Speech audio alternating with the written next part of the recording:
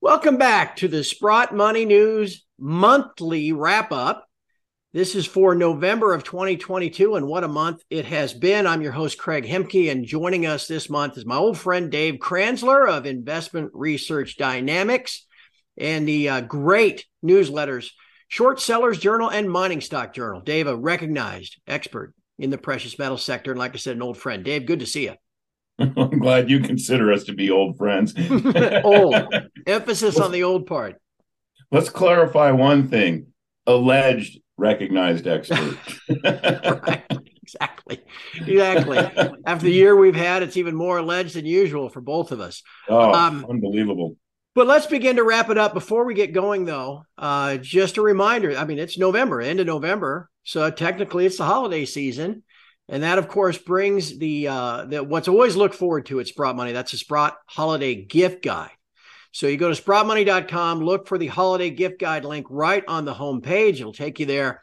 You'll find all sorts of bargains and deals for your holiday shopping. And why not give some precious metal to your kids, your grandkids? Great way to get them to understand what's money and what is not, and likely to see some appreciation in value over the years as well. So go to sprottmoney.com, check the holiday gift guide, and do some shopping. Maybe another good gift would be a subscription to the Mining Stock Journal. How's that, Dave? You like that? Love Tell everybody it. what you do for a day job and what the Mining Stock Journal is. Sure. So the Mining Stock Journal is a biweekly newsletter. So it comes out twice a month. And I focus primarily on junior mining stocks and junior microcaps. I mean, the idea here is looking for total rate of return ideas. And I try to find ideas that are not trampled all over by dozens of other newsletters, Bay Street analysts, et cetera. So, it's getting harder, but, I try to look for ideas that haven't been as discovered yet. So, in fact, one of them just yesterday, Viva Gold, doubled in price on some like stunningly ridiculous assay results from their Tonopah Gold project. Well, and So as Eric would say, you do your homework, you can find things like that, and you need allies, and you're certainly out there exactly, doing the homework. exactly. So, and that's what it is. I mean, it's a lot of my subscribers are begging me to raise the price. They're like, "You're selling this information for too little," but at some point, I probably will. But I don't want to charge a ton of money like some of these outfits do. Yeah. And it's, I try to also educate as much as I can for not being a trained geologist on, mining terms, geology terms, things like that. You So, do a and I great also, job. And oh, again, thank you. your website is investmentresearchdynamics.com, Yes. and all the I actually information. offer the Short Sellers Journal, which, believe Oh, it or that's right. not, as much as I love the precious metal sector, and I've been, knee deep in it, maybe neck deep in it since 2001. I actually kind of enjoy writing the Short Sellers Journal, which is a weekly newsletter, more than I do the Mining Stock Journal. Especially after the year we've had. What Yeah. again, both of those at your website, Yes. investmentresearchdynamics.com. All right, Dave, let's first look back at some of the key events here of November. The first thing on my list is the November FOMC, where we got another 75 basis point rate hike, promises another 50 here in 2 weeks when the FOMC meets again, but all in the face of what appears to be some pretty sharply slowing economic data. What do you make of all this, and where do you think the Fed's headed in the short term? Is it set in stone that it's only going to be a 50 basis point hike? Well, that's what Powell told us back in September, so that's what I'm going with still. But who knows? Okay. You're right. It's never really clear to me. Um, I mean, I think that I think the narrative they're trying to push is that they can rein in price inflation by destroying demand. And um, in fact, I saw it yesterday. It was driving me nuts. They're trying to cool down the economy. Well, on a real basis, the economy was never hot. Right. And they point to the employment numbers, and we know those are bogus. So, to me, you know, I I mean, if you study monetary economics, price inflation, yeah, in the short term, you can have supply bottlenecks or a surge in demand that outweighs the amount of supply that's out there, and you might get temporary price increases because it's the function of the price to clear the market, right? Balance out supply and demand. But real inflation comes from increasing the money supply at a rate that's in excess of the increase in wealth output. We haven't had a lot of real wealth output since 2007. And the money supply obviously is gone to Pluto.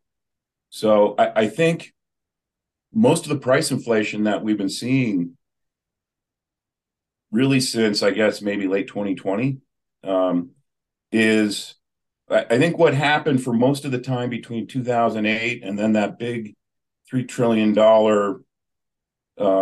push of money printing in March, spring of 2020, a lot of that went into the stock market, the bond market, right? We had record low interest rates, record low mortgage rates, record high stock prices, the housing market, housing price inflation. So I think that was kind of capturing a lot of that printed money.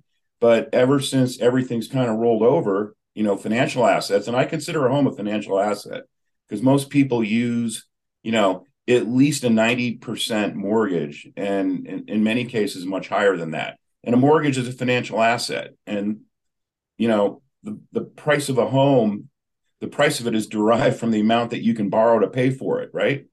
Mm-hmm. So now that financial assets have started to head south, all of a sudden, the money that's being printed or had been being printed was showing up as price inflation at the grocery store, at the gas station, insurance premiums, et cetera.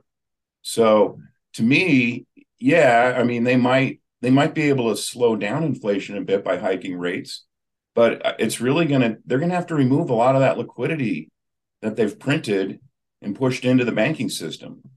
Because now that it's being unleashed from financial assets into the real economy, that's the real source of your inflation. Yeah.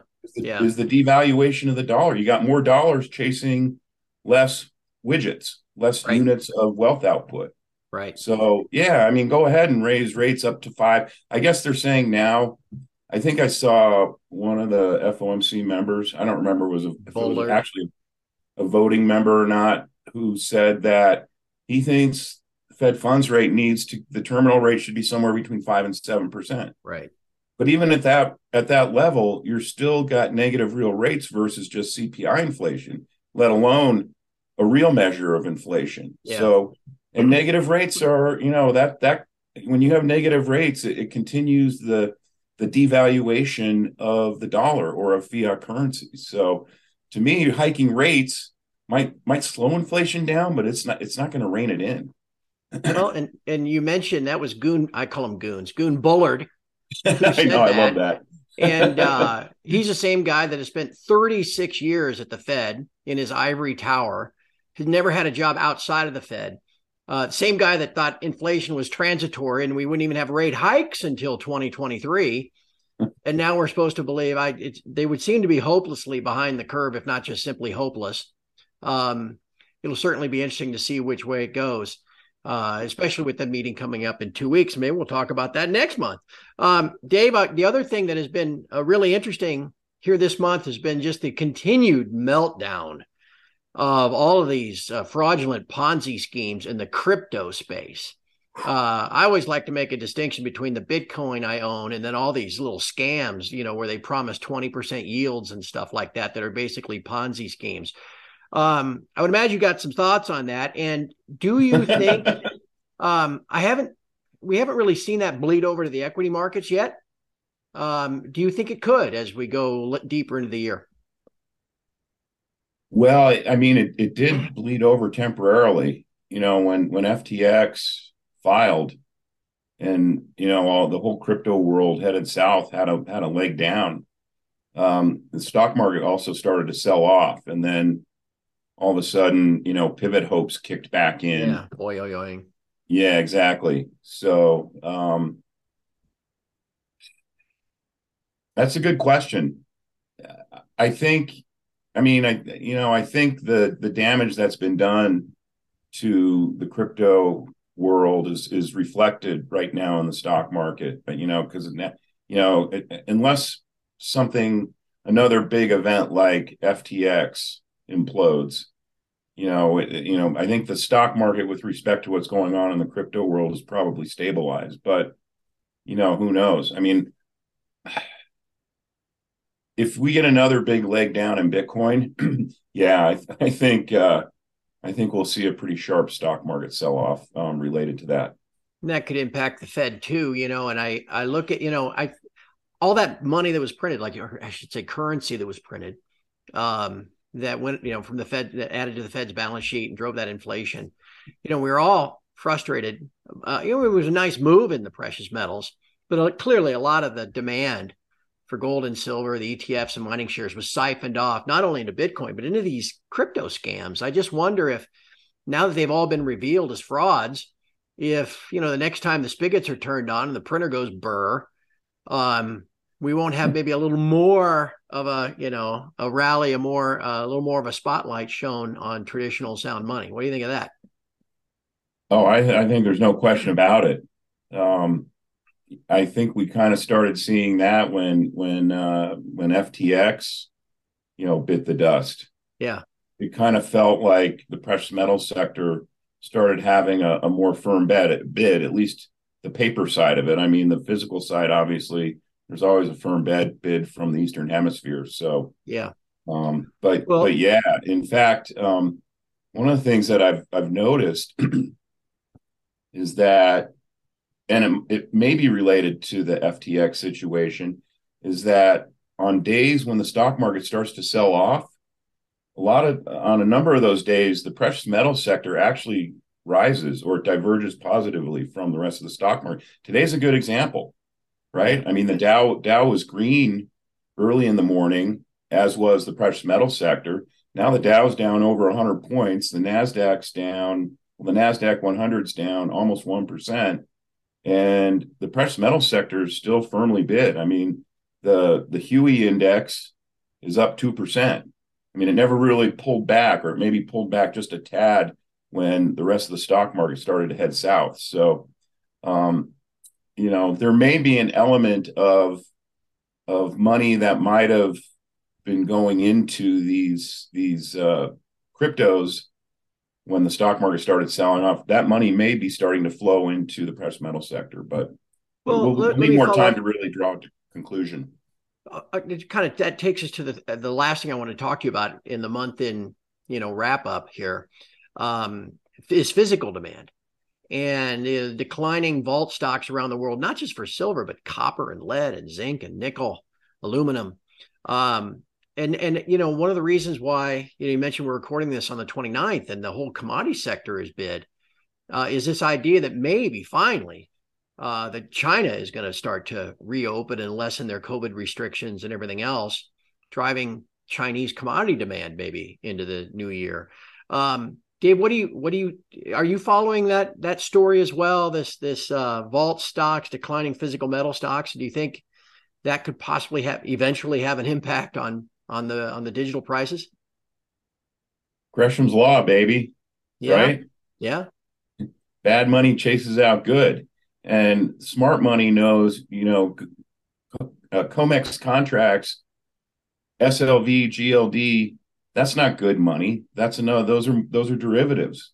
So it's going for physical metals. It's going, it wants possession of the physical metals. And that's what I think we're seeing is you've got I think it's a low grade run on physical gold and silver. Mm-hmm. Because it's not just in London, it's in New York also. Right. In Shanghai. Right. And I mean, I remember a guy on Twitter who does a great job keeping track of the vault stocks, the warehouse stocks on the COMEX. And he was getting all excited when silver was, dropped from, I forget, like 340 million ounces down to close to 300. And I'm like, well, wake me up when it's below 300. A couple of weeks ago, we went below 300. So there's there's definitely physical metal that's disappearing from above ground visible stocks. And I think that's smart money saying, time to cash in my fiat chips and move into something that's really going to preserve my wealth. Yeah. It'd be So, interesting. I think at some point, and again, I don't know. I don't know what the trigger is going to be. But at some point, I think we're going to see a more widespread rush to convert fiat currencies into physical metals. Mm-hmm. Mm-hmm. Be an interesting story to follow in December and then into the first quarter. One last question for you. Let's begin to look ahead a little bit and tap into that alleged expertise in the mining sector. But no, I joke. Dave knows has forgotten more about the mining sector than I'll ever know. I don't know about that. It has been, well, yeah, I'm losing it quick. So it doesn't, Bar's set pretty low, Dave. As we look ahead, I mean, obviously this was a really challenging year. I mean, the gold fell 7 months in a row from April through November, the longest losing streak on a monthly basis since 1968, which coincidentally was when the London gold pool blew up. But that just played heck with the mining share. I mean, what was Newmont that got cut in half over the course of 60 days from 85 to 42? And again, we're seeing a lot of stress in the juniors and the explorers, maybe starting to run out of cash because they can't get financing. I mean, this is a really challenging year. This is a question? Yeah, well, I guess it is. Dave, tell everybody a little bit about historically how the shares might perform in December with tax loss selling, that sort of thing, and maybe what you'd expect as the year begins and as we get into the first quarter, if the metal prices respond and that sort of thing. Sure. Well, first of all, the chart pattern that we saw this year in the precious metal sector, very, very similar to what we saw in 2008. Because if you remember, in 2008, the gold and silver hit, it wasn't, I don't remember if it was all-time highs, but gold had run up over 1,000. Silver had run up to, I think, maybe 19 and maybe even 20 or 21. And then in mid-March, when Bear Stearns was and it sold off hard into the end of October, very similar to the way it sold off hard starting in April, into, through the end of the summer and into the early fall. And I, obviously there's a lot of interesting parallels between now and 2008 in the whole financial system. So I kind of think we could see a similar pattern. Now, you mentioned like tax loss selling. Yeah, I think that's a factor. It's probably more of a factor in the junior microcap stocks because last week there was a couple stocks that got hit that I actually cover in my mining stock journal. And I'd have subscribers emailing me, what's going on? I'm like, it's no news. I said, there's either a fund getting out before the end of the year or tax loss selling, and I'd get in contact with the CEO. Hey, is there anything going on, or is this tax loss selling? He goes, well, one of them's like, well, we have a fund selling and then the rest of it's retail tax loss selling. So, I don't really try to play the tax loss selling effect because we could have starting at the beginning of November, we could have a 2-month period here where the metals are off to the races like they were in 2008. I mean, don't forget in 2008, gold and silver bottomed in late October and GDX more than doubled between early November and the end of the year. Now, I was running some numbers the other day on GDX, and actually I ran them again this morning in case you asked me about this. GDX since November 3rd is up 23%. Yeah. No one's reporting that. No one's talking about it. That's a hell of a move in a 3-week period, And so, yeah, I was thinking we might get a sharper pullback than we've had. It was up 26% a couple of days ago. But again, we could be back into a period like we were in late 2008 where the stock market continues to go south and the precious metals sector diverges positively and heads north. And, until I'm proven otherwise, that's what my call is right now. So regardless of tax loss selling, and again, it's going to be more of an issue for the micro cap, illiquid, junior project development companies than it is for the larger cap producers who are generating revenue and cash flow. But I think that, we could be significantly higher by the end of the year than where we are now. Now, I'm not putting all my chips on the table for that. I'm playing it cautiously. But, if we see a move like that, I think we could be off to the races in 2023. Well, and certainly the fundamentals support it. And Dave, in March of 2009, following that period you mentioned, that's when the Fed first got involved with QE. We're well down the road from QE1, but a similar thing could easily happen in the first quarter or first half of 2023, where the Fed has to get back involved as a buyer of last resort for treasuries to try to get the economy going again after the damage they've done.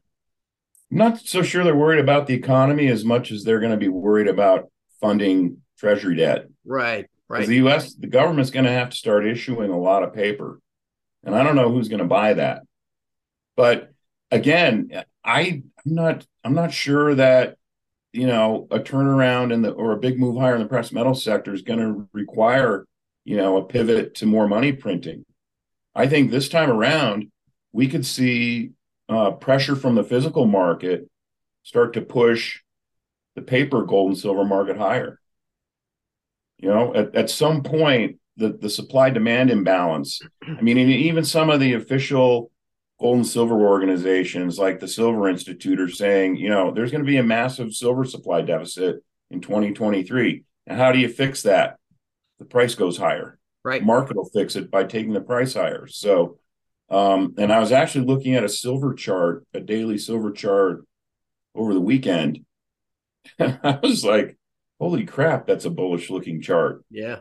So, and it got bounced below the 200-day moving average yesterday, but if it springs back above it, it could be off to the races. Right. And boy, if we get into next year and break out above the highs of 20 and 21, and even this year up, get north of 28, start trading with a 3 handle. Now, again, that's asking a lot. That's 50% move from here, but we've certainly seen it before. We've seen silver do that before. I mean, that's the one thing, just like the GDX moved 23% in 3 weeks. I mean, we've seen gold and silver make moves like that in a very short period of time. Yep, you got that right. Dave, it's always fun to talk to you. And again, I personally, at least, encourage everybody to check out Dave's services. And again, if you're in the mining sector, that's always a key. You got to do your own homework, but you need trusted sources of info to help you out and make sure, kind of double check your homework. And Dave's services is great. Definitely does that.